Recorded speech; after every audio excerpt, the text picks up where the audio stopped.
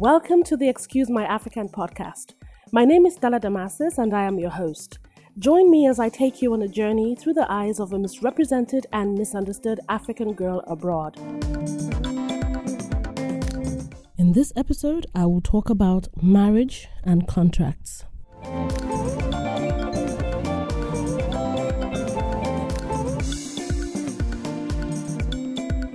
Okay, so as an African, I wasn't really raised to understand the meaning of prenups, prenuptial agreement or premarital agreements before people got married, because our cultures, our traditions, they were totally different. And in the generations before us, it was very rare to find couples who wanted to get a divorce or who wanted to get separated.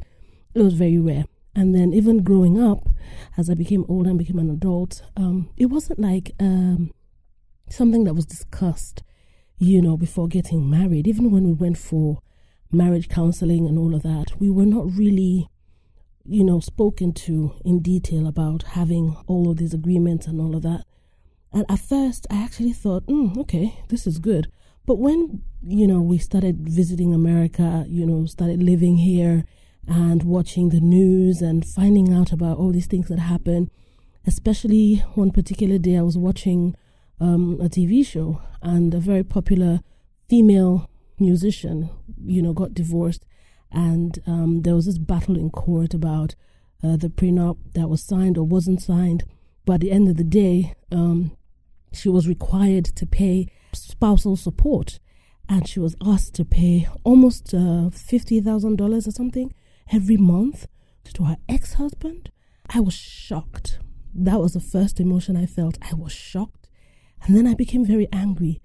I didn't understand how a man and his wife would break up, and then the court would ask the woman to pay him money every month to take care of him just because she makes more money. I don't get it. It's a totally different culture from where I'm coming from, because in Africa, men take pride in taking care of themselves and their family. I don't know if to call it egotistical, but it's the way men are raised in Africa, that no matter how broke you are, or no matter how much money your wife makes, it should never be known that she's the one that's taking care of the family. Even if she spends more money in the house for the upkeep or whatever, it should never be known that she is the one that's taking care of the family. So even when there is a breakup, African men don't take pride in asking the courts to make their ex-wives pay them money every month to take care of themselves. It's a thing of shame. It's a thing of shame from where I come from. But living in America is opening my eyes to a lot of things, where some people sign these prenup agreements just so that whatever happens in the course of their marriage, nobody's asked to pay something or to relinquish something or whatever. But some people go into it saying, I'm not going to sign a prenup because I don't want bad luck. I don't want to precede any issues in my marriage. I trust my spouse. I don't think we'll ever get separated or divorced or whatever. But sometimes in the end, it doesn't work out.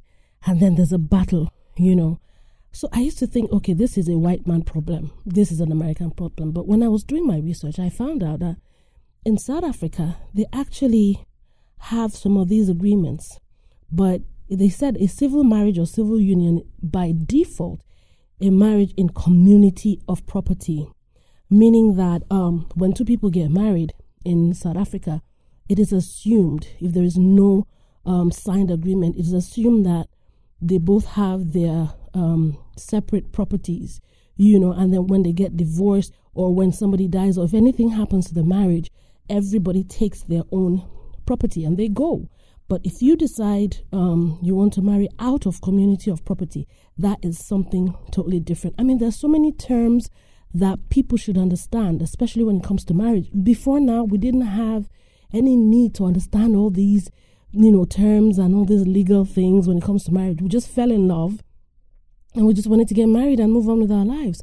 But also I realized that it brings a lot of fighting, a lot of battles about who owns what, who should take what, who should pay what to who should pay spousal support. And I'm just wishing that it didn't have to be like that. But unfortunately, the life that we live today, especially in the Western world is like that. So people have to protect themselves just in case.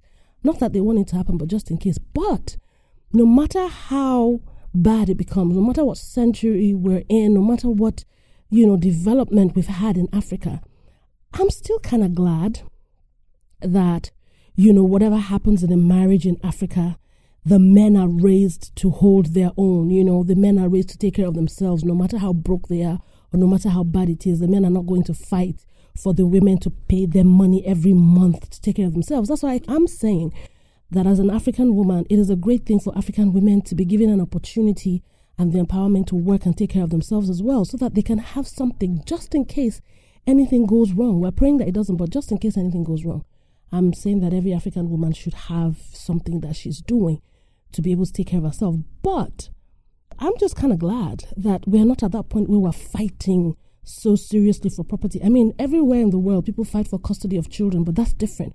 When it comes to money and property, I'm actually glad that African men have that thing instilled in them because they're raised to stand up on their own, and it will belittle them to be asking their ex to give them money every month because they're no longer together. That I still don't understand. So if you're out there and you feel that, the way we're raising our African men is wrong, you have to explain that to me, because I think I kind of, I might be selfish, but I kind of like the fact that no man in Africa is going to say, hey, you're making so much money, give me money every month. I am just very glad that that's not happening. So whatever it is, remember that whatever I talk about here on this podcast is an open door for conversation. So if you have anything to say about this, don't forget to talk to everyone you can about it, comment, and let's have a conversation, okay?